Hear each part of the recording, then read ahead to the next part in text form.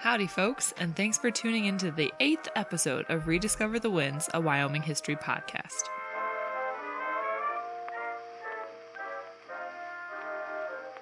I'm one of your hosts, Kirsten, the collections manager for the Du Bois Museum Wind River Historical Center. And I'm Zach Larson, the new site director for the Riverton Museum. Both Kirsten and I work for the Fremont County Museum System located in the heart of west central Wyoming. Our county museum system has 3 museums in it. The Riverton Museum, where Zach works, the Du Bois Museum, Wind River Historical Center, where I work, and the Fremont County Pioneer Museum, where last month's guest speaker Randy Wise works. All of our museums focus on telling the stories of the early frontier life with a mix of Native American heritage, natural history, and general regional history. Using artifacts from our 3 museums, interviews with experts, and a load of historical research, we're here to discover, and in some cases rediscover, the quirky, the heart-wrenching, the fascinating history of Fremont County, Wyoming, and the American West. We're coming to you from the dark, cool attic of the Riverton Museum. We share a desk with a microfilm reader so old that we're not sure if it's an artifact or a tool that is in use today. We're surrounded by books, newspapers, and documents that cover the area's history in excruciating detail. What better location could there be for a podcast recording studio for an episode about Riverton's history? Last month, Lander, once known as the Apple City, was the apple of our eye as we visited with Randy Wise, site director of the Fremont County Museum, or Fremont County Pioneer Museum, about that town's industrial history. This month, it's about damn time as we talk about Riverton's start on the promise of irrigation. It's also Riverton's turn to shine, or glow in the dark, whatever the case may be, as we talk about the atomic age in Fremont County's largest city. Okay, so Riverton kind of gets its start several decades before there was a Riverton. During the fur trapping period, it was the site of 2 rendezvous. William Ashley was a fur trader, and he popularized the rendezvous as a concept. And in case you're wondering, rendezvous is an old French word that means the Z is silent. So the fur trade was big business in the Rocky Mountains and in the Intermountain West as beaver pelts were converted basically into hats and sent over to Europe, which was, it was extremely popular and extremely lucrative industry. So in order to have these fur trappers working more and more year-round, instead of having them travel to an already existing fort or a trading post to exchange their furs and to buy more supplies, once a year, the Rocky Mountain Fur Company and later the American Fur Company would bring mule trains full of supplies out west to a predetermined spot. And then all of the trappers in the region would meet at that spot, and they'd have fun and games, and everyone it was just kind of a big party while everybody gathered together. There were, Native American groups that came and traded, and it was a great time. So there were 2 of those in Riverton, one in 1830 and then one in 1838. That was, well before Riverton was even a Riverton, back before it was a town. Obviously, like in the last episode, we talked about how there was a substantial Native American population that lived in the area. But Riverton as a town really gets its start. It has its roots going clear back to 1887 with the Dawes Act. And the Dawes Act, in case you're struggling to remember your 11th grade American history. Is that when we do American history, 11th grade? I should know. I used to teach American history. I was going to say, that's when I learned about it. 11th grade, advanced placement U.S. history. Oh, I did not go to advanced placement. Regardless, the Dawes Act, the premise was basically that that the U.S. government was going to establish individual Native American landowners, try to break the tribes of their tradition of having basically communal land, and try to assimilate them into the Euro-American culture. And another big advantage from the eyes of the people pushing this act was that it would free up a lot of land on reservations for white settlement. Basically, if you agreed to sell your land under the Dawes Act, you would get to keep as your own some amount of acreage that that was yours, and then the rest of that land could be sold off to homesteaders, to white settlers, whatever the case may be. So that's kind of the framework that we're working in. In 1905, things were pretty bleak on the Wind River Indian Reservation. Within about the last decade or so, Chief Washakie of the Shoshone tribe and Black Colin Sharpnose, who were major leaders of the Northern Arapaho tribe, had passed away. The Shoshone had ceded the southern half of the reservation in 1874, and then they sold some of the northern part of the reservation, the part that now contains Thermopolis, off in 1896.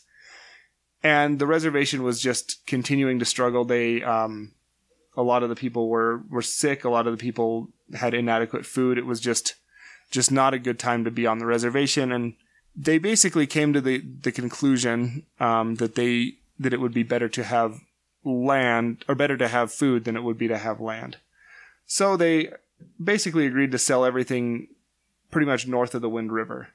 And in exchange, there was going to be irrigation projects that would help the tribes out.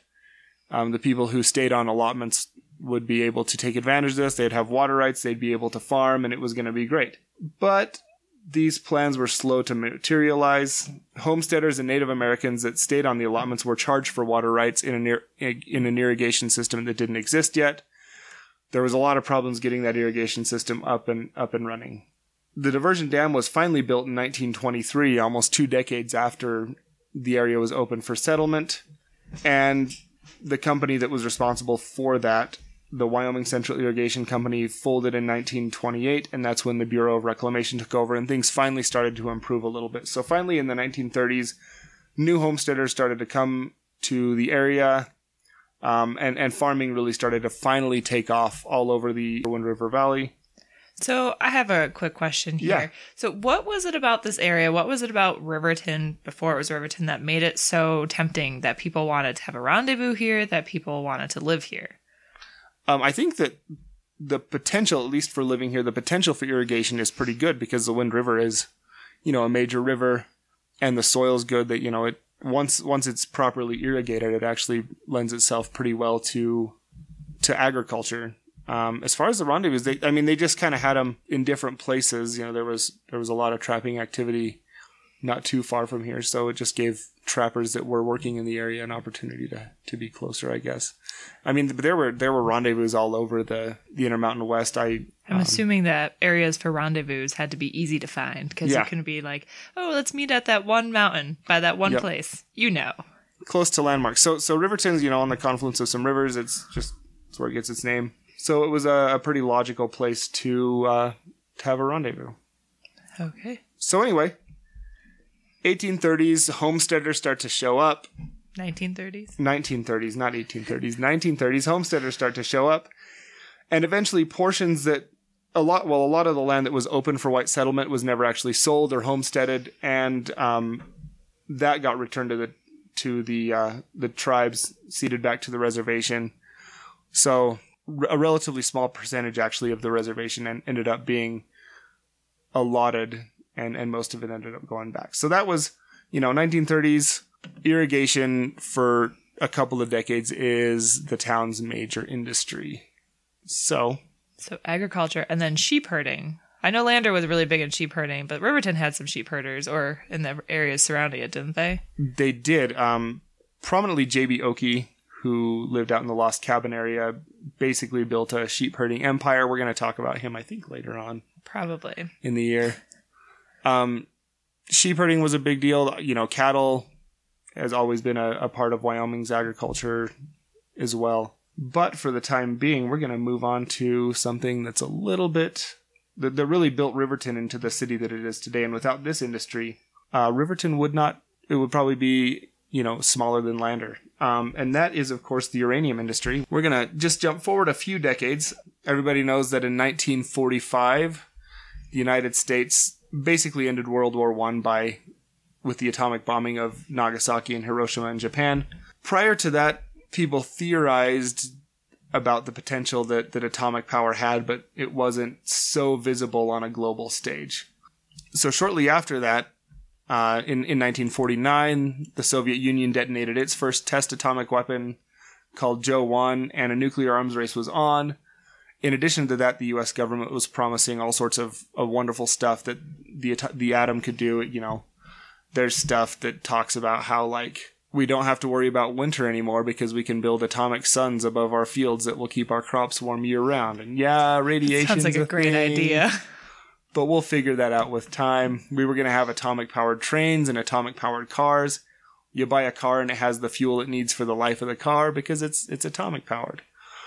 It's almost impossible to overstate just how this atomic culture was, how pervasive the idea was that atomic power was just going to be the panacea for all of the world's woes. It was basically going to end shortage of everything, and that was the promise. In addition to that, the Atomic Energy Commission, which was the civilian arm of the United States government that was basically set up to oversee all things nuclear. Should have brought my water up here. Too late for that. Too late for that. What, you mean atomic power wouldn't get rid of all of our thirst? No. I mean, maybe it would. Well, it's like that old joke that if you teach a man how to build a fire, he'll be warm for a night, but if you set a man on fire, he'll be warm for the rest of his life. But anyway, the Atomic Energy Commission had basically set up itself as the sole purchaser of atomic materials, uranium being the most important and the most common. And they gave healthy rewards for anybody who found new viable deposits of uranium. Basically, if you found a deposit of uranium that had not been mined yet, they once you sent some amount of ore in to be, to production, the AEC would cut you a $10,000 check, which is roughly $95,000 in today's money. So they were paying people to go looking for and finding uranium deposits. Yeah. So, I mean, Geiger counters were hot sellers. There's actually an episode of the Lucy Desi Comedy Hour where they play in Las Vegas. And southern Utah, of course, was a big uranium area. And Lucy wants to go uranium prospecting while Ricky and his band are playing at their show. And so she goes to a gift shop and gets this novelty newspaper printed up that's like uranium discovered near Las Vegas. And of course Ricky sees it and is like, this is a fake newspaper. You got this at the gift shop, and he throws it in the trash at the hotel. And then the guy cleaning the hotel finds it and he's like, oh man. So there's this huge prospecting rush and everyone's buying Geiger counters, and the only uranium they ever end up finding is the little piece of uranium that they used to calibrate the Geiger counter that Lucy bought.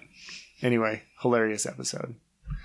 So, the atomic stuff is everywhere. That's what people did in their spare time. And a group of those people, Neil and Maxine McNeese and their friend Lowell Moorfeld, kind of got in on that action as well. Maxine had bought Neil a Geiger counter for Christmas one year. For Christmas of 1952. And on September 13th of 1953, they loaded up their Dodge Power Wagon and they went out into the Gas Hills to do a little bit of prospecting. And so we're back around Riverton, right? Back around Riverton. Okay, we were talking about southern Utah and hilarious comedy sketches. Now we're back around Riverton. In September, they head out, they do a little bit of prospecting, and they may have also been antelope hunting, but some people say they were, some people say they weren't. I guess that's kind of beside the point. A newspaper from the company that they founded describes the outing as follows. It says, their immediate objective for the day was an isolated area marked on the sketchy map as the Gas Hills, a desolate, barren jumble of rolling sagebrush hills and eroded rocks. The only way to get out there was to follow what that same newspaper called a faint wagon and oil truck track, winding its tortuous way over sandhills, sagebrush, flats, and dry sand washes. And in September, we'll actually talk a lot more about the road and its development in the Gas Hills. That's what we're going to talk about when we talk about the uranium industry. So they discovered uranium in the Gas Hills area, and it set off a big prospecting boom, and it would become a major industry. Real quick question. What color is uranium? Yes. Yeah. And it's kind of the most common answer is yellow. That's where yellow cake comes from. It's uranium oxide is yellow, but uranium ore is also in a substance called pitch blende, which is kind of thick and black.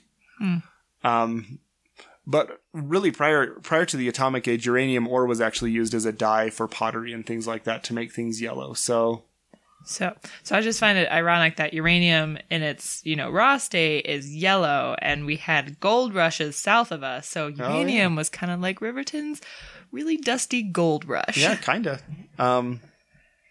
Both pursuing yellow metal. When uranium is refined into actual metal, it's, it kind of looks a lot like lead. You can see on Wikipedia pictures of uranium and spent uranium, and it's just kind of lead looking. But it is,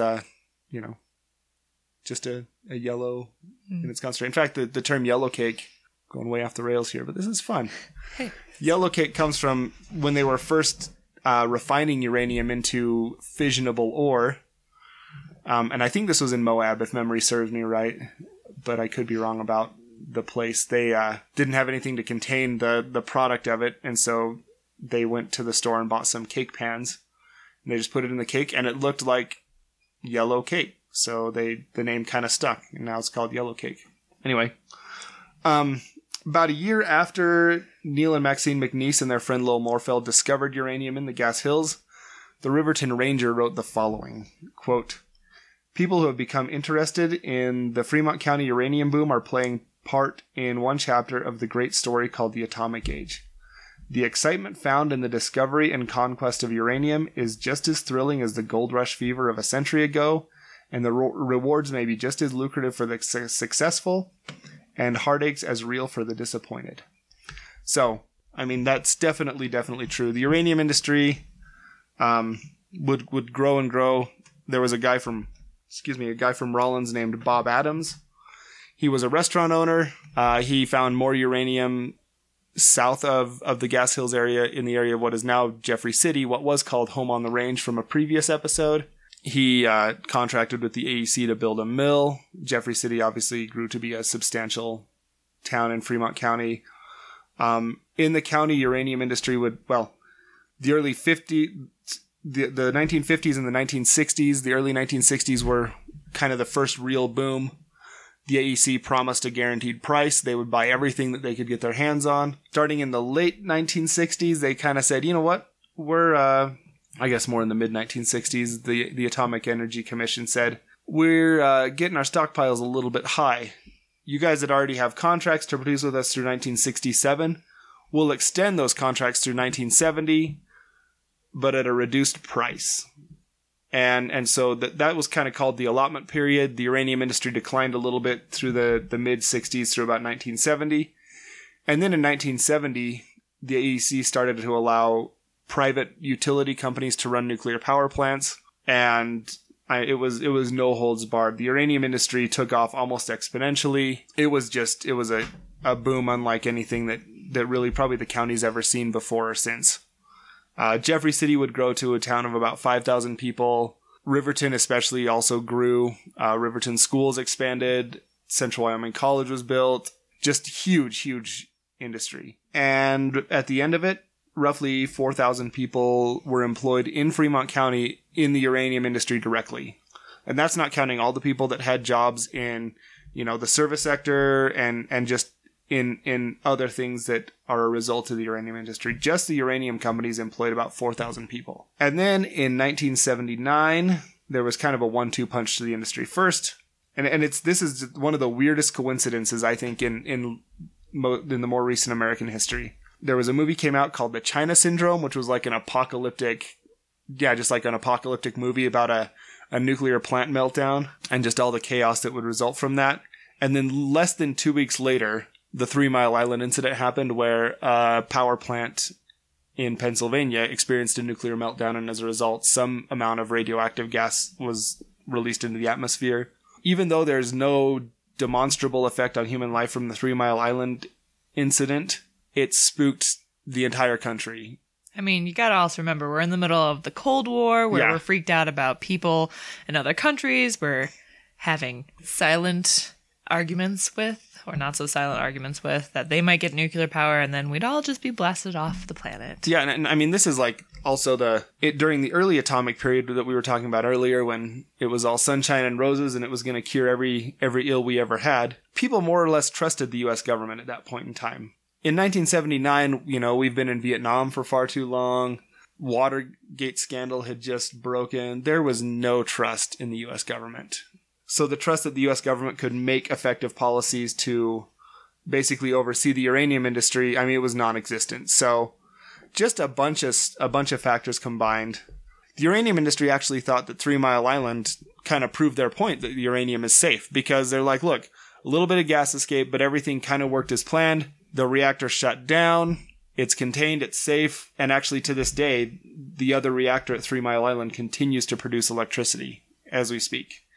So that's what the uranium industry thought, but the American public wasn't sold on it anymore. So in 1980, that was actually the peak year for uranium production. But in 1981, things changed pretty dramatically for the industry. No new power plants had been ordered. 69 nuclear power plants had been canceled, and 16 of them had been delayed indefinitely. That, combined with the continued strong production in 1980, basically meant that there was a massive glut of uranium on the market, so the price just fell precipitously. In 1981, in Fremont County, uranium industry layoffs started, and they didn't stop.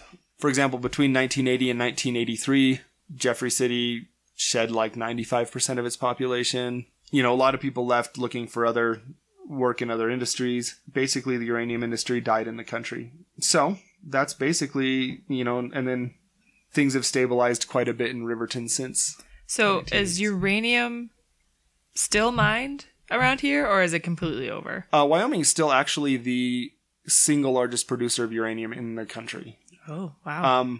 It's not nearly as capital intensive. One of the processes that was pioneered in Wyoming is a process called in situ mining, which is where basically you drill a couple of wells into a uranium formation, inject it with a solution that dissolves the uranium, you pump it out, you extract the uranium from this basically water solution, and then you recycle the chemistry.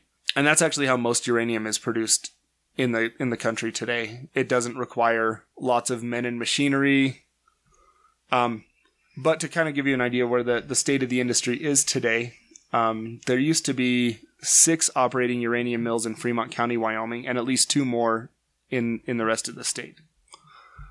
Today, there is 1 operating mill in the entire country. Well, like I said, at its peak, there were 4,000 people working in uranium in Fremont County. Today, there's something like, I think it's fewer than 600 nationwide that work in that industry. So we still do produce uranium. There's still roughly 100 nuclear power plants operating in the United States. That's still where we get roughly 20% of our electricity, but we don't have, you know, the mining industry that we had in the 1970s especially anymore. There were actually some settlements in the Gas Hills that at their peak had about 2,000 people in them. And now you drive out to the Gas Hills and it's nothing. It's literally just sagebrush, and then there's like a plaque that talks about that there used to be a lot of stuff that happened out there. You can find old mines and stuff out there, but there's, you know, reclamation work is ongoing on all of those. But yeah, we don't mine the way that we used to. The 1980s were not nice to the Fremont County. No, they were not. And I think, you know, I guess to kind of wrap it up, one of the aspects of this industry that deserves to be talked about is mine safety, and particularly when you're talking about radioactive materials. And unfortunately, with radiation, the time between when you're exposed to it and the time when you get sick can be years or even decades. And there were a lot of people that later on, they developed all sorts of health problems and cancers and stuff from working in this industry, not only in Fremont County, but nationwide. And fortunately, there are some programs to kind of help those people out, but that's a random question. Is uranium flammable? No. Interesting. It's a metal. So it's... In case nobody's realized, Kirsten is not a scientist. Although, I guess magnesium's also a metal, and you can light that on fire. Yeah. So metal's weird. No, it just... But unlike like oil and coal and things like that, which are other huge parts of Wyoming's industry, where they're very flammable. Yeah, you don't... uranium doesn't burn. It as it decays, as it sheds radioactive whatevers. I'm not a nuclear physicist or anything like that. Zach isn't a scientist either. We're not scientists, but my dumb guy understanding of it is that it, once it's refined, especially, it generates heat just kind of by itself as it decays, as it sheds subatomic particles, and then they use that heat to heat water, and that water turns into steam, and that spins turbines, and that's how they create electricity out of it. And one of the major advantages of atomic power is that it's carbon neutral. It doesn't produce any CO2. You see those big cooling towers like on The Simpsons, and they always look like they have smoke belching out of them, but it's just steam. And it's not, it's water vapor. So atomic power produces, compared to other industries that produce electricity, atomic power produces like a very, very tiny amount of highly toxic waste, whereas a lot of other industries produce a lot of much less toxic waste. So It's a balancing act. It's a pros and cons kind of thing. But the point of this podcast was to kind of tell people who might not be familiar with Riverton's industry history about Riverton's industry history, which happened to focus a lot on the uranium mines that were around here. So we'll talk more actually about this industry in September, although who knows what else there's to say. Just kidding, there's a lot. But we're now at like a half hour. Well, then we should probably close. All right. So upcoming events. Summer has definitely started for Fremont County Museum Systems, and we have lots of events for you guys to hear about and hopefully participate in.